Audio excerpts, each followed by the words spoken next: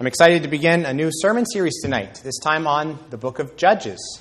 Before our summer in the Psalms, we finished Joshua. Now we're going right into Judges, and we'll do Ruth after that, Lord willing. Tonight, because we're going to be reading all of chapter 1 plus a few verses in chapter 2, we'll just forego a New Testament reading. And if you would please stand for the reading of God's Word and turn to Judges chapter 1.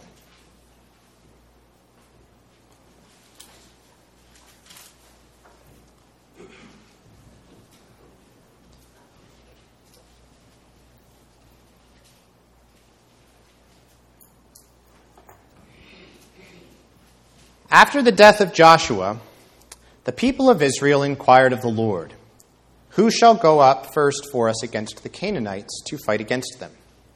The Lord said, "Judah shall go up. Behold, I have given the land into his hand." And Judah said to Simeon his brother, "Come up with me into the territory allotted to me, that we may fight against the Canaanites, and I likewise will go with you into the territory allotted to you." So Simeon went with him. Then Judah went up, and the Lord gave the Canaanites and the Perizzites into their hand, and they defeated 10,000 of them at Bezek. They found Adoni-Bezek at Bezek, and fought against him, and defeated the Canaanites and the Perizzites. Adoni-Bezek fled, but they pursued him, and caught him, and cut off his thumbs and his big toes. And Adoni-Bezek said, 70 kings with their thumbs and their big toes cut off used to pick up scraps under my table. As I have done, so God has repaid me. And they brought him to Jerusalem, and he died there. And the men of Judah fought against Jerusalem and captured it, and struck it with the edge of the sword, and set the city on fire. And afterward the men of Judah went down to fight against the Canaanites who lived in the hill country, in the Negeb, and in the lowland. And Judah went against the Canaanites who lived in Hebron. Now the name of Hebron was formerly Kiriath Arba. And they defeated Sheshai and Ahiman and Talmai. From there they went against the inhabitants of Debir. The name of Debir was formerly Kiriath Sefer. And Caleb said, "He who attacks Kiriath Sefer and captures it, I will give him Achsah, my daughter, for a wife." And Othniel, the son of Kenaz, Caleb's younger brother, captured it. And he gave him Achsah, his daughter, for a wife. When she came to him, she urged him to ask her father for a field. And she dismounted from her donkey, and Caleb said to her, "What do you want?" She said to him, "Give me a blessing. Since you have set me in the land of the Negeb, give me also springs of water." And Caleb gave her the upper springs and the lower springs. And the descendants of the Kenite, Moses' father-in-law, went up with the people of Judah from the city of palms into the wilderness of Judah, which lies in the Negeb near Arad. And they went and settled with the people. And Judah went with Simeon his brother, and they defeated the Canaanites who inhabited Zaphath, and devoted it to destruction. So the name of the city was called Hormah. Judah also captured Gaza with its territory, and Ashkelon with its territory, and Ekron with its territory. And the Lord was with Judah, and he took possession of the hill country, but he could not drive out the inhabitants of the plain, because they had chariots of iron. And Hebron was given to Caleb, as Moses had said, and he drove out from it the 3 sons of Anak. But the people of Benjamin did not drive out the Jebusites who lived in Jerusalem. So the Jebusites have lived with the people of Benjamin in Jerusalem to this day. The house of Joseph also went up against Bethel, and the Lord was with them. And the house of Joseph scouted out Bethel. Now the name of the city was formerly Luz. And the spies saw a man coming out of the city, and they said to him, "Please show us the way into the city, and we will deal kindly with you." And he showed them the way into the city. And they struck the city with the edge of the sword. But they let the man and all his family go. And the man went to the land of the Hittites and built a city and called its name Luz. That is its name to this day. Manasseh did not drive out the inhabitants of Beth Shean and its villages, or Ta'anak and its villages, or the inhabitants of Dor and its villages, or the inhabitants of Ibleam and its villages, or the inhabitants of Megiddo and its villages, for the Canaanites persisted in dwelling in that land. When Israel grew strong, they put the Canaanites to forced labor, but did not drive them out completely. And Ephraim did not drive out the Canaanites who lived in Gezer, so the Canaanites lived in Gezer among them. Zebulun did not drive out the inhabitants of Kitron, or the inhabitants of Nahalal, so the Canaanites lived among them. but became subject to forced labor. Asher did not drive out the inhabitants of Akko, or the inhabitants of Sidon, or of Achlab, or of Achzib, or of Helbah, or of Aphek, or of Rehob. So the Asherites lived among the Canaanites, the inhabitants of the land, for they did not drive them out. Naphtali did not drive out the inhabitants of Beth-Shemesh, or the inhabitants of Beth-Anath, so they lived among the Canaanites, the inhabitants of the land. Nevertheless, the inhabitants of Beth-Shemesh and of Beth-Anath became subject to forced labor for them. The Amorites pressed the people of Dan back into the hill country, for they did not allow them to come down to the plain. The Amorites persisted in dwelling in Mount Heres, in Aijalon, and in Shaalbim. But the hand of the house of Joseph rested heavily on them, and they became subject to forced labor. And the border of the Amorites ran from the ascent of Akrabim, from Selah, and upward. Now, the angel of the Lord went up from Gilgal to Bochim, and he said, I brought you up from Egypt, and brought you into the land that I swore to give to your fathers. I said, I will never break my covenant with you, and you shall make no covenant with the inhabitants of this land. You shall break down their altars. But you have not obeyed my voice. What is this you have done? So now I say, I will not drive them out before you, but they shall become thorns in your sides, and their gods shall be a snare to you. And as soon as the angel of the Lord spoke these words to all the people of Israel, the people lifted up their voices and wept, and they called the name of that place Bochim, and they sacrificed there to the Lord. Amen. You may be seated.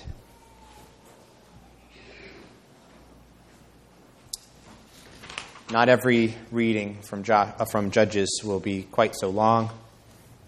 It's good for us, though, to get that full sweep of this introduction to the book in one glance as we try to get a feel for the major themes and the big picture of what this book is all about. This week, we had an interesting dinner table conversation with the kids, sparked by some things they had been learning in history. First of all, I'm sure you guys talked about this at your kitchen tables this week. The question came up, were Brutus and Cassius right or wrong when they attacked and killed Julius Caesar in the Senate in Rome? So we talked about that for a while. I had to access my memory of that situation and its implications. Well, then, I know you talked about this week. They told me they'd been reading about the Norman invasion of England in 1066, William the Conqueror, and the Anglo-Saxons. And at one point, one of the younger ones perked up and asked, I think, a very reasonable question. She wanted to know, wait a second, in that story, who was the good guy and who was the bad guy? It was a good question.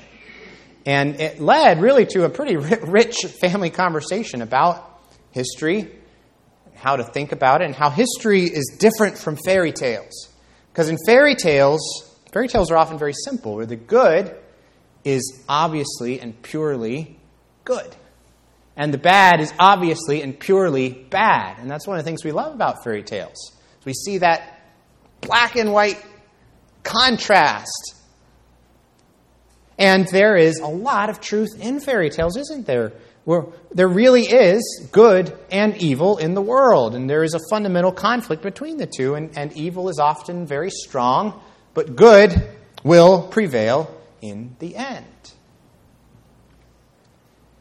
But you see, in the middle of history, in the thick of things, when you're dealing with individual people and events along the way, things are often a lot more complicated than in fairy tales, aren't they? It's not always easy to divide stories up into the good guys and the bad guys, because nobody in the history is purely good. And for that matter, few people in the history are really purely bad either. Sometimes people seeking to do the right thing end up doing terrible things. And sometimes people do some good, but they don't go all the way. They leave things undone. They stop before the good is complete.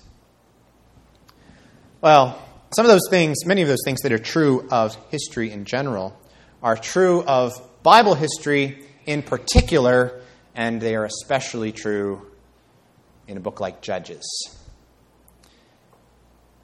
There really is only one purely good character in this history. And you know who that is. It's the Lord. It's the Lord.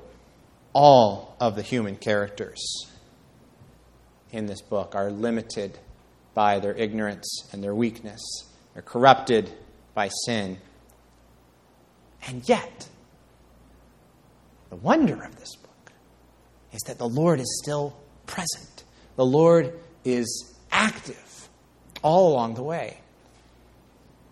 It is His voice, it's His evaluation of things that really counts.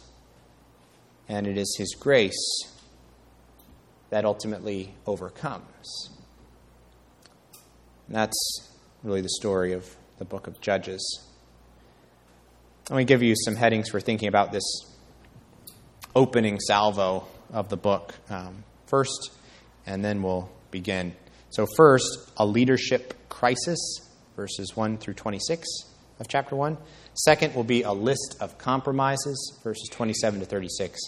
And then third, the Lord's confrontation, chapter 2, verses 1 to 5. So a leadership crisis, a list of compromises, and the Lord's confrontation. So first, that leadership crisis. The very opening line is very important. After the death of Joshua. After the death of Joshua.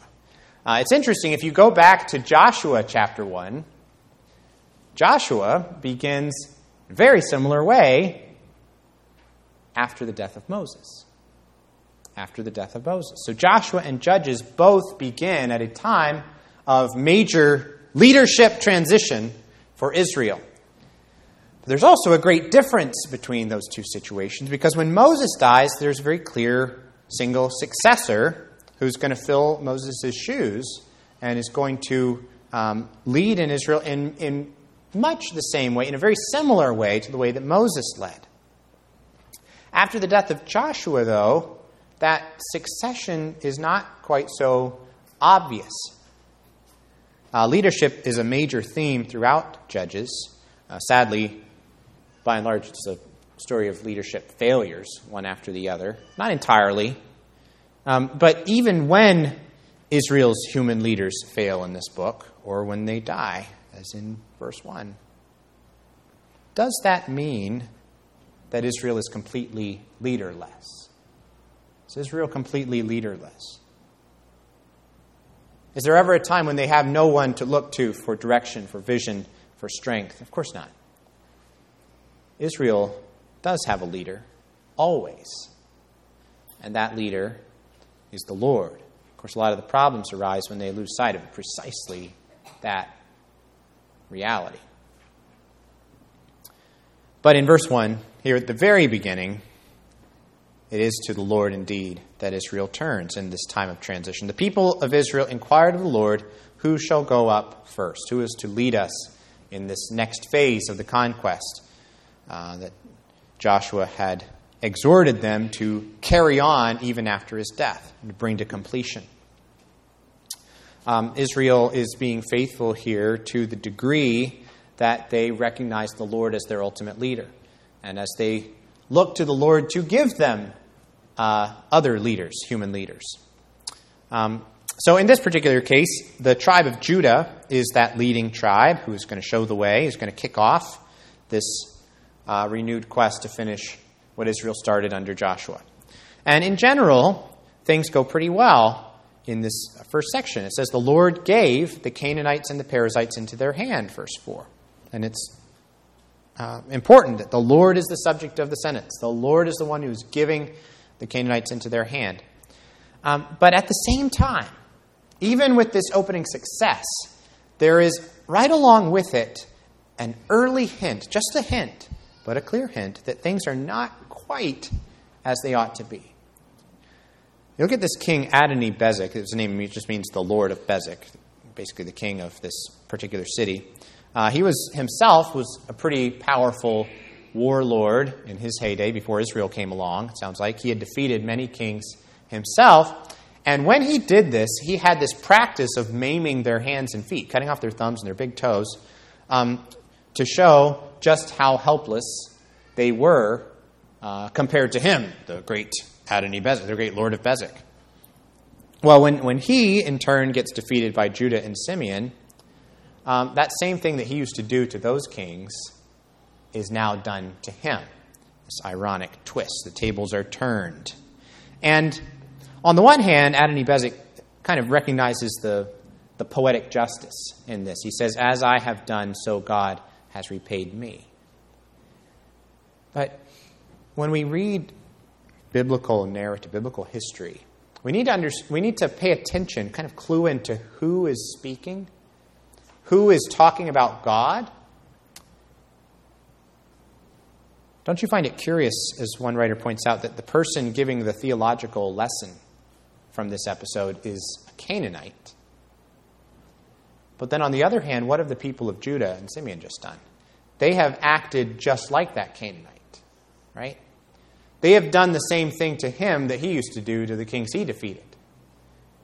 There's one commentator, Daniel Block, who uses a phrase repeatedly. It's a big theme of his commentary that I think is very helpful for understanding the trajectory of this book of Judges. He calls Judges the story of the Canaanization of Israel. The Canaanization of Israel.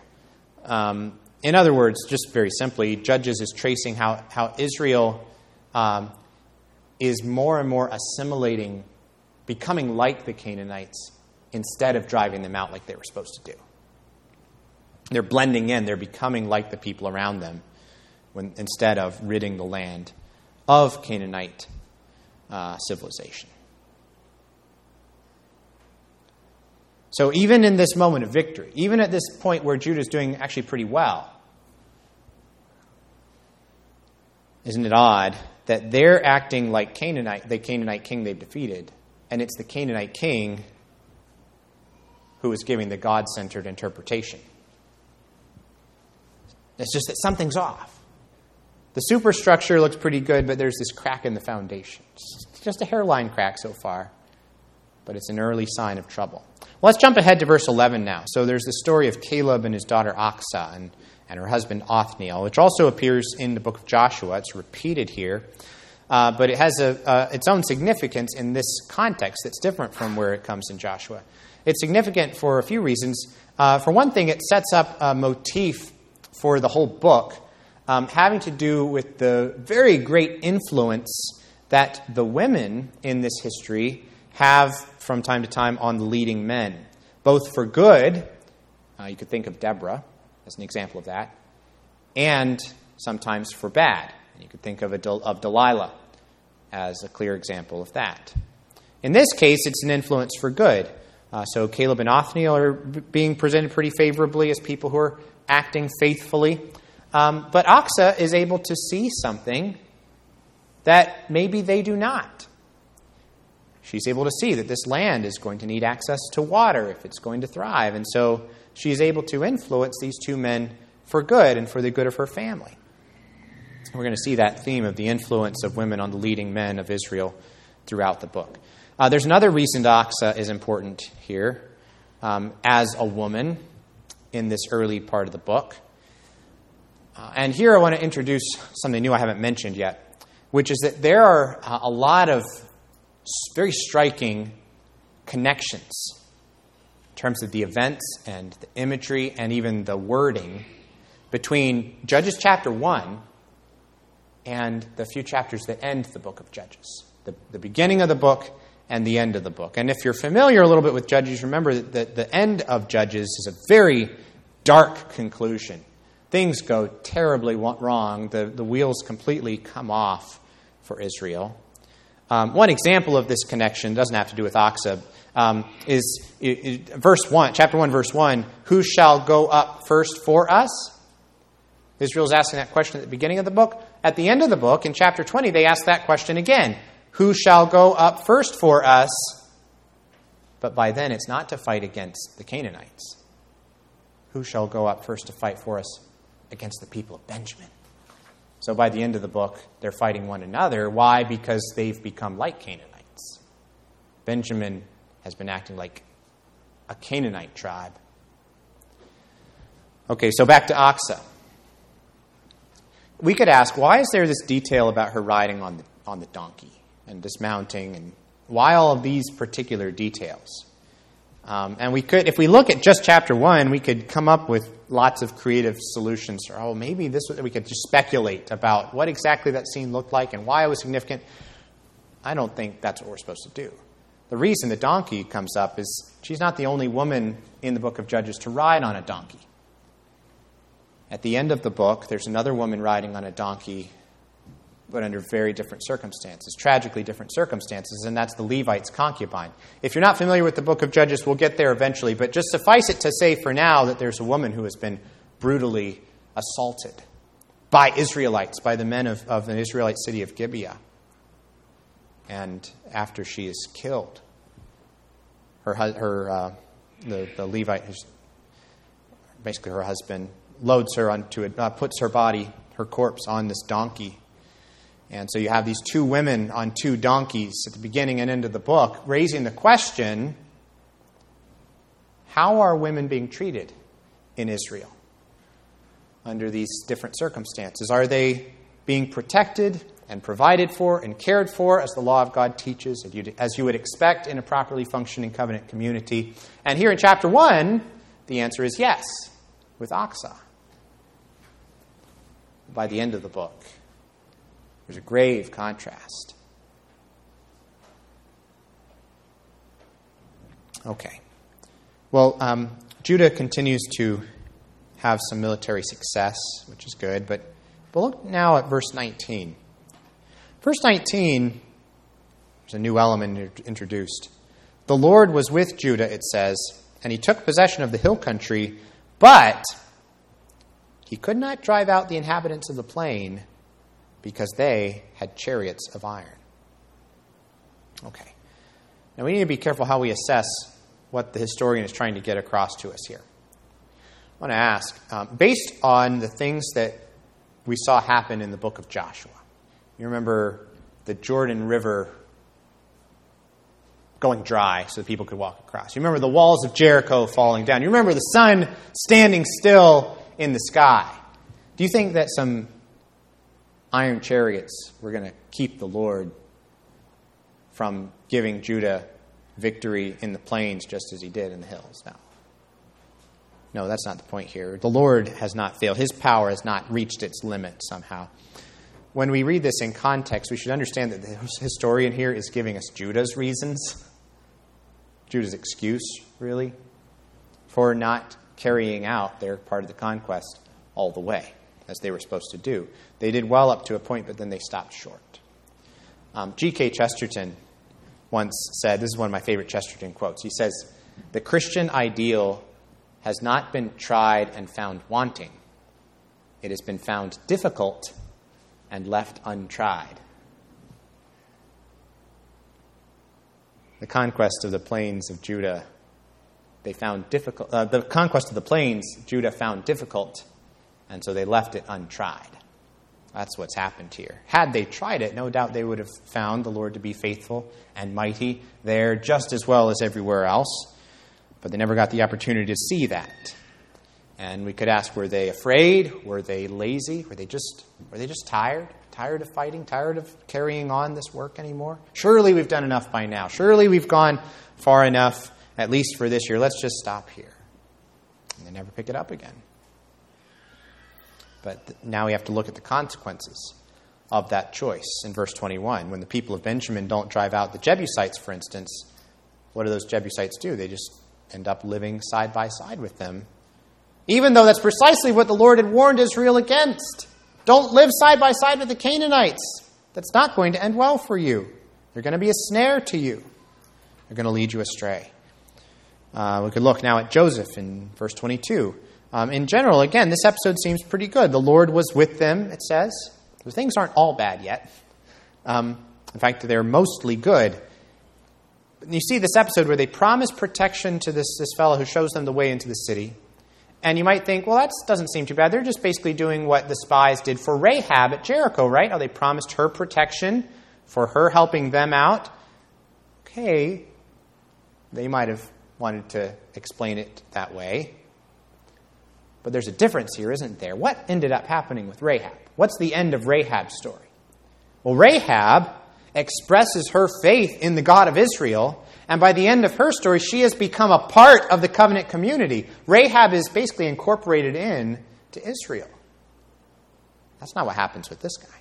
This guy goes and he rebuilds a new city somewhere else and calls it by the same name as the city the people of Joseph just destroyed. Luz.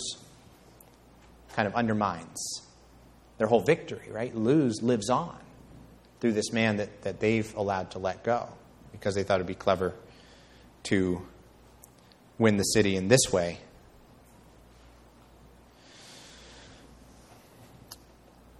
Well, in the first 26 verses, there's a lot of good, but there are these hints of problems mixed in. So mostly good with some problems. That kind of gets reversed, though, beginning in verse 27. We change gears in verse 27 as we come to what we're calling a list of compromises. A list of compromises. And now, just tribe after tribe after tribe, the historian is hammering away at this point at what they did not do. That they did not drive out the Canaanites of the land. And that's the highlight in each of these stories. The Canaanites persisted in dwelling in that land. Instead of following through on God's directives for the conquest, they decided, well, wait, what if we just make these people work for us? Why waste all of that free labor? You can imagine all the ways they would rationalize this. Well, this is good for the covenant people to have the other nations, helping us to grow stronger and more wealthy. Isn't that what God wants for us? To be happy and rich and have these people under our power. That's just as good as driving them out, right? But that was not the mission. That is not what God had commanded them to do. That was opportunism. It was not faithfulness. Starts with the tribe of Manasseh. Gets worse with the Asherites. With the Asherites, it says the Asherites lived among the Canaanites, the inhabitants of the land, for they did not drive them out. The Asherites, well, just 2 verses earlier with Zebulun, it said the Canaanites lived among them. Do you see how it's gotten worse now? There's this drift that's continued. Now, it's the Israelites who are living among the Canaanites. It's one thing to have them living in your house, but now you've moved in to their house. You're living with them. The problem is deepening. And then worst of all, you get to Dan. Verse 34, where Israel actually starts losing territory to the Canaanites. The Amorites pressed the people of Dan back into the hill country. And so line by line, the historian is painting this picture of terrible failure, one after another. Israel had a clear mission from the Lord, and they had the promise of God that He was going to give them all the resources they needed to carry it out. They had nothing to fear. They had everything to gain, nothing to lose by obeying the Lord.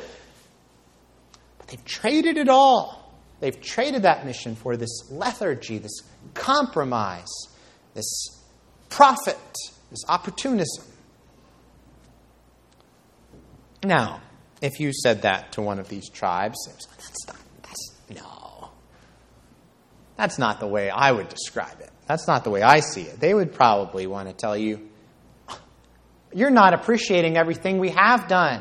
Look at all the territory we have conquered. Look at all the cities we have occupied. We have worked really hard. We've done our share. Now we just want a little bit of peace. We want to enjoy this land now. We don't want to just have war all the time. And that's good, isn't it? Isn't it good to settle down in this land, actually start living in it? Sure, there's some pockets of Canaanites here and there. Okay, communities of Canaanites, big groups of Canaanites, and they're mixed in with us. But listen, we can handle that, right? We can handle it because we're a lot more powerful than they are. We've practically done what God told us to do. More or less, we've done what God said, right? And you can imagine all the ways that they could justify. We're very good at justifying ourselves, aren't we? At spinning things so that we come off seeming better than we really are, more faithful than we really are. We can describe our compromise and failure in ways that sound very righteous. Or at least excusable. I mean, they have chariots of iron, right? There's no way the Lord would want us to just go up and get mown down by these chariots of iron. It's like they have tanks and we have horses. How do you expect us to go fight against them? There's got to be limits to what God's told, to the commandment of the conquest. Well, they can think that all they want. They can rationalize, they can justify, they can excuse themselves. But they cannot escape the Lord's word. God sees things his own way, and it's his way of seeing that ultimately counts, that ultimately matters. And at the beginning of chapter 2, there comes in that divine perspective on all of this. This is yet another example of a place where the opening of Judges matches something in the end of Judges. Many scholars believe that Bokim, which means weepers, is actually a descriptive name for the city of Bethel. At the very end of Judges, there's a parallel scene where the people of Israel go to Bethel, and it says there, they lifted up their voices and wept. They're weeping for a different reason than here in verse 4, where you see that phrase. The nation at that point is in shambles because of the sin of the Benjaminites. It's resulted in a very bloody civil war. They've just, instead of slaughtering Canaanites, they have just slaughtered the members of one of their own tribes, the Benjaminites. Everything is just turned completely upside down from the way it's supposed to be. This shouldn't be happening to us. They're thinking, how did we get here? And so they go up to meet with the Lord, possibly at this very same place, and at least with this very same action of weeping bitterly in his presence. These two episodes of Israel weeping before God. They bookend the history of Judges. They're weeping before him at the beginning. They're weeping before him at the end. And this is very significant for interpreting the whole book. What's happening here in chapters 1 and 2 is laying the groundwork for the disaster that's coming later. It all starts here. By the end of the book, we've got to be asking the question, how did we get here? How did we sink so low?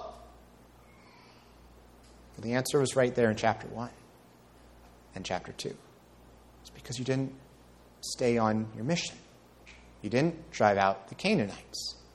The Lord is giving Israel here his sovereign assessment of what's happened, and he's warning them what the consequences are going to be. And the rest of the book is going to bear that out repeatedly, time after time after time. The Lord says, I said I will never break my covenant with you, and you shall make no covenant with the inhabitants of the land. You shall break down their altars. But you have not obeyed my voice. What is this you have done? And so now God says, I'm not going to continue fighting for you. I'm not going to drive them out anymore. These Canaanites are now going to remain side by side with you, and they're going to be a snare, thorns in your sides, just like I said was going to happen. And so it's no wonder that the people weep. And it's furthermore no wonder that we find them weeping again, all the more bitterly, in chapter 21. Now, I guess I've set a pretty somber tone for our study of this book.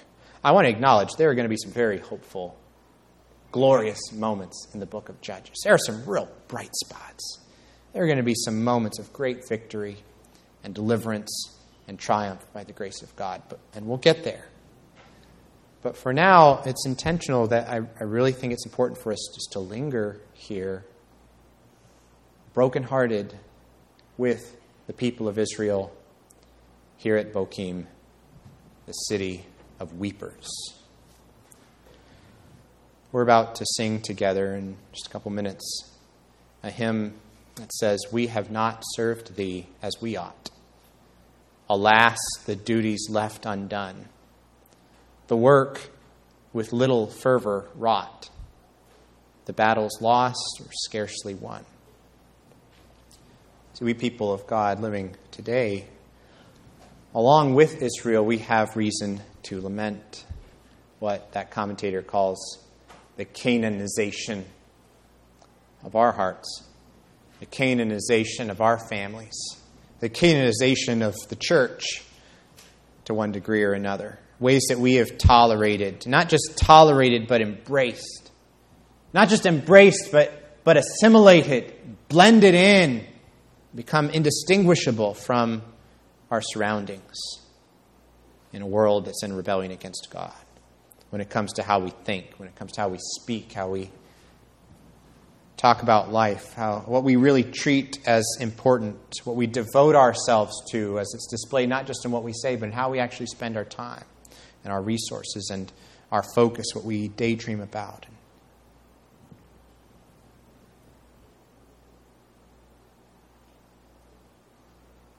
We have not feared thee as we ought, we're going to sing, nor bowed beneath thine awesome eye.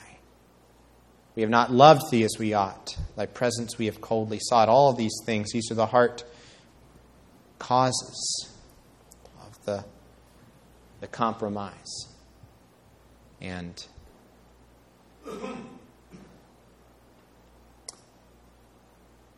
the mixture of evil in with our own devotion to the Lord. See, the Lord has given us a mission, a work to do, as he did for Israel. He's called us, as he called these people, to be distinct. He's called us to be unyieldingly loyal to him and to him alone, to have his purposes, his calling on our lives be all-consuming for us, to be our singular focus. He's called us to be unrelenting in our pursuit of gospel-driven service and proclamation. The Lord has given us a mission just like he gave one to Israel, but how sluggish we are, and how quick we are to justify and to excuse our slacking off, and how proud, conceited we can be about the little accomplishments that we do have, and how relaxed and nonchalant we can be about the grave omissions in our obedience to the Lord. And in this way, Judges is a sobering warning for the church. It's a sobering warning for each and every one of us gathering to hear it proclaimed to us. But I also want you to know that there is hope for us in this book, too. There is hope for us. There is hope because Israel's covenant God in the book of Judges never just abandons Israel, even at the lowest points. He never just walks away.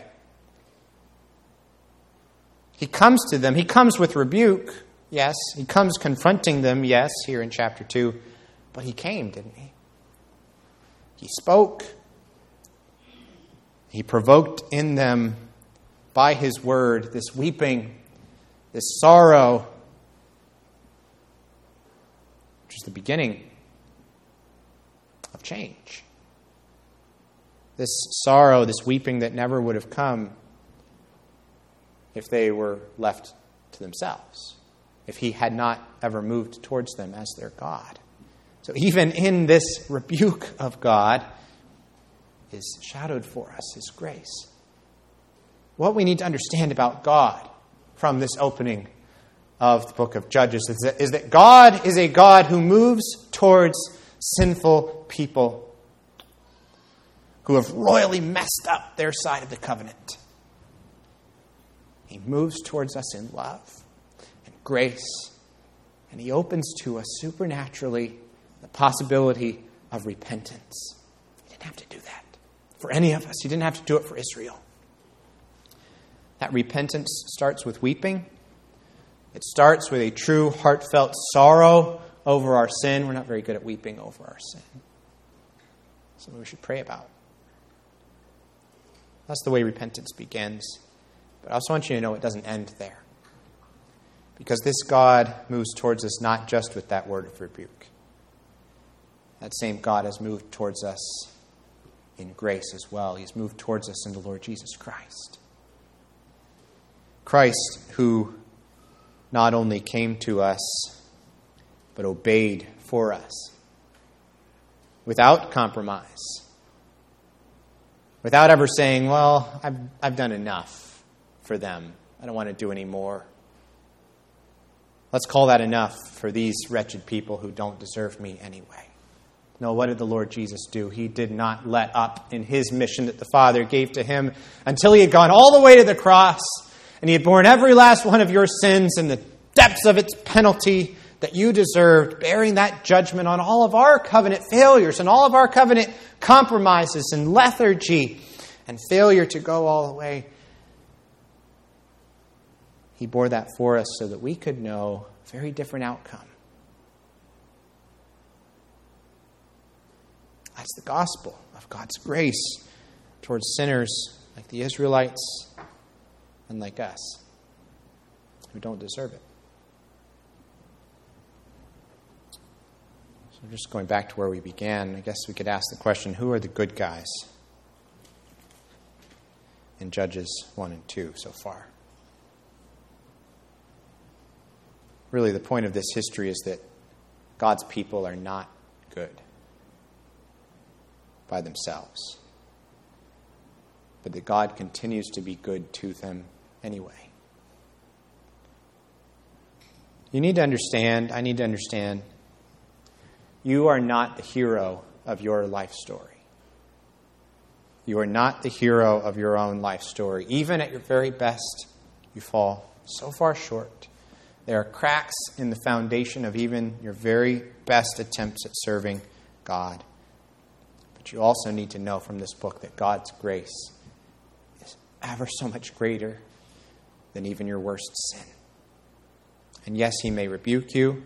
And yes, he may lead you through a time of weeping and chastening and suffering. But in the end, it is always his grace that prevails for those he loves. So let's bear that in mind tonight as we go to our homes, and let's bear that in mind over the coming weeks as we continue exploring this book together. Let's pray.